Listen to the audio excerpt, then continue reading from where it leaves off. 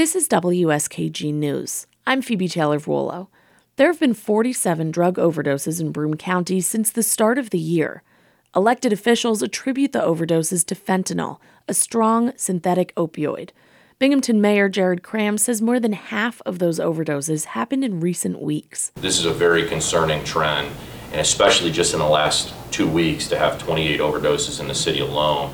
You're talking about multiple overdoses a day. The majority of the overdoses have been non-fatal, but 3 people have died since January 1st. Kraham says the spike has been caused by drugs laced with fentanyl, which has become increasingly widespread.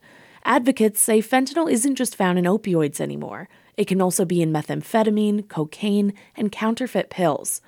Christopher Scott is a clinician at the Addiction Center of Broome County. He says this trend in overdoses has lasted longer than usual. It's the trajectory of the spike has been going on for so long.